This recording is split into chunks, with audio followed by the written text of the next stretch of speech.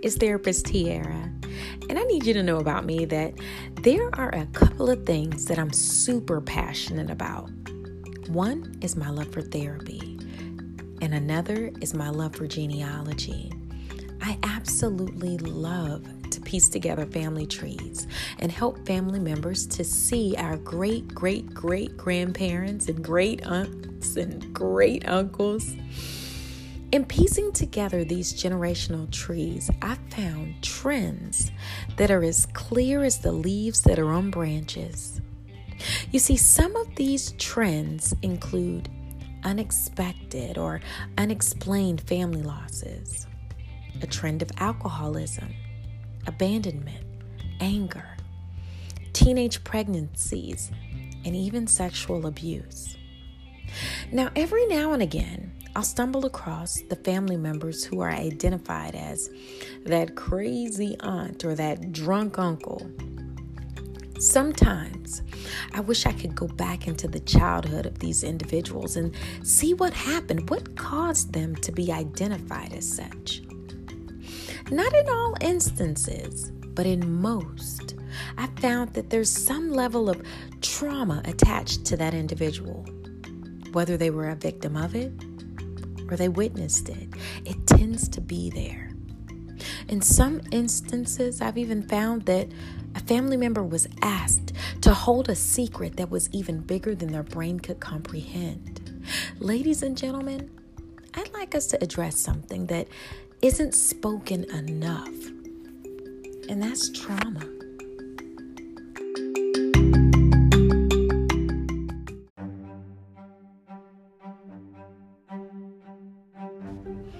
Communities are often affected by traumatic events and experiences such as community violence, drug and sex trafficking, police shootings, crime, substance and alcohol abuse, parental abuse, and even neglect towards children.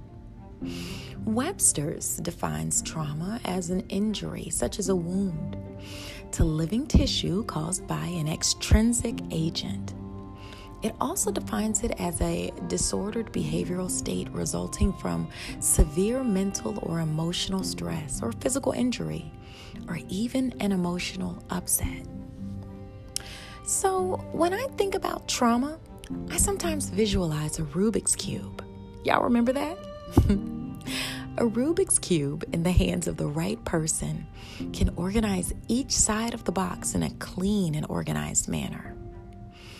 Now, a Rubik's Cube in the hands of the wrong person can, out of frustration, slam the cube on the ground because they can't control their own anger.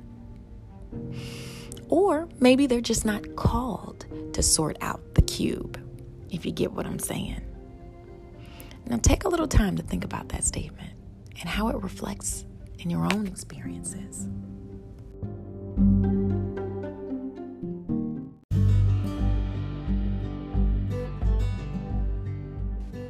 So, whether you're the Rubik's Cube or not, there's one thing we all have in common.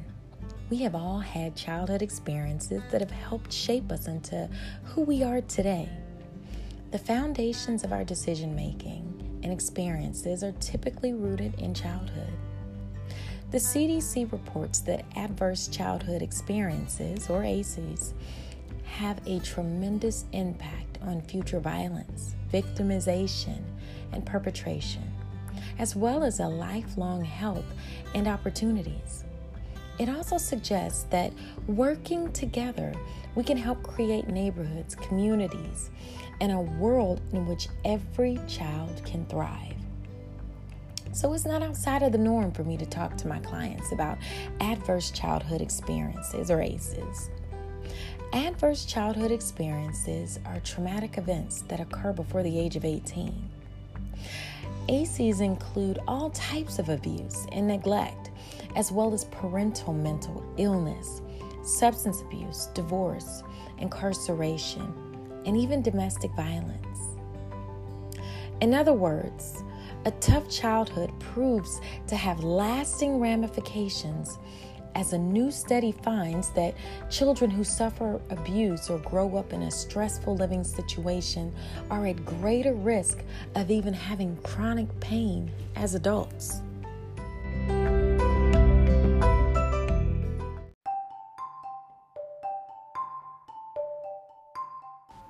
So why am I even talking about adverse childhood experiences? Well, it's because children, not all, but many who have experienced certain levels of traumas or abuses evolve into adults who have unhealthy ways of addressing their stressors. So do you remember the movie The Color Purple? Now let me tell you about this movie. If you haven't seen it, honey, it's a must-see. I use segments of this movie to help so many of my clients to unpack their hurts. Sometimes it's just easier to allow somebody to see something played out on the big screen rather than seeing it through the lens of their own life. So back to The Color Purple. There's this character played by Oprah Winfrey who had to fight her whole life.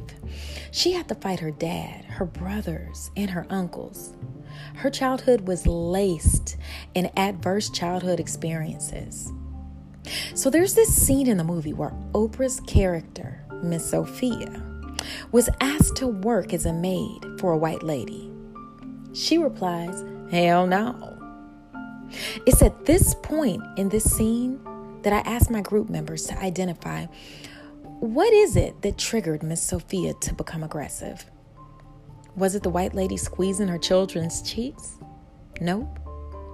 Was it the white lady asking her to become her maid? Not at all. In this scene, she was surrounded by a mob of white men who began to yell at her and call her names. I'm sure that was a trigger for her.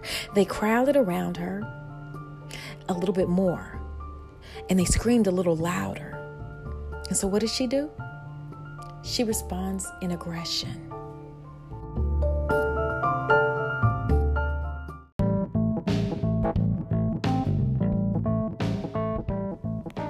Adverse childhood experiences are real. If you're listening to this podcast and you're like, I think I might have fallen into that category.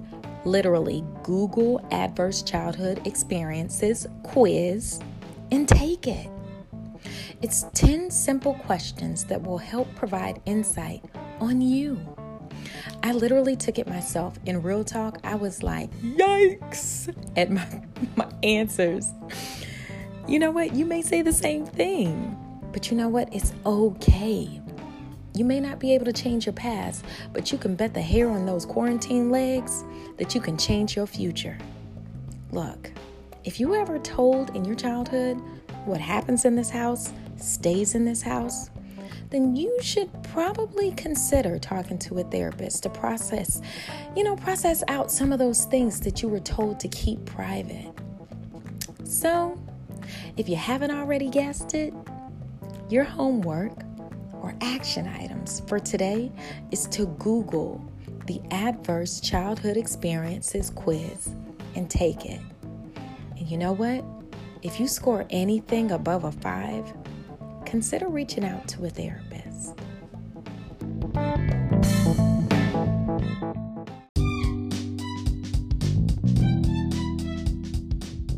Hey there, it's Therapist Tiara. And if you enjoyed this podcast, click subscribe and share it with one person. You can find this podcast and others by searching at Therapist Tiara on Apple and Spotify. You know what? I'm on just about any other podcast platform right now. Let's agree to break these generational patterns together. See you soon. Bye.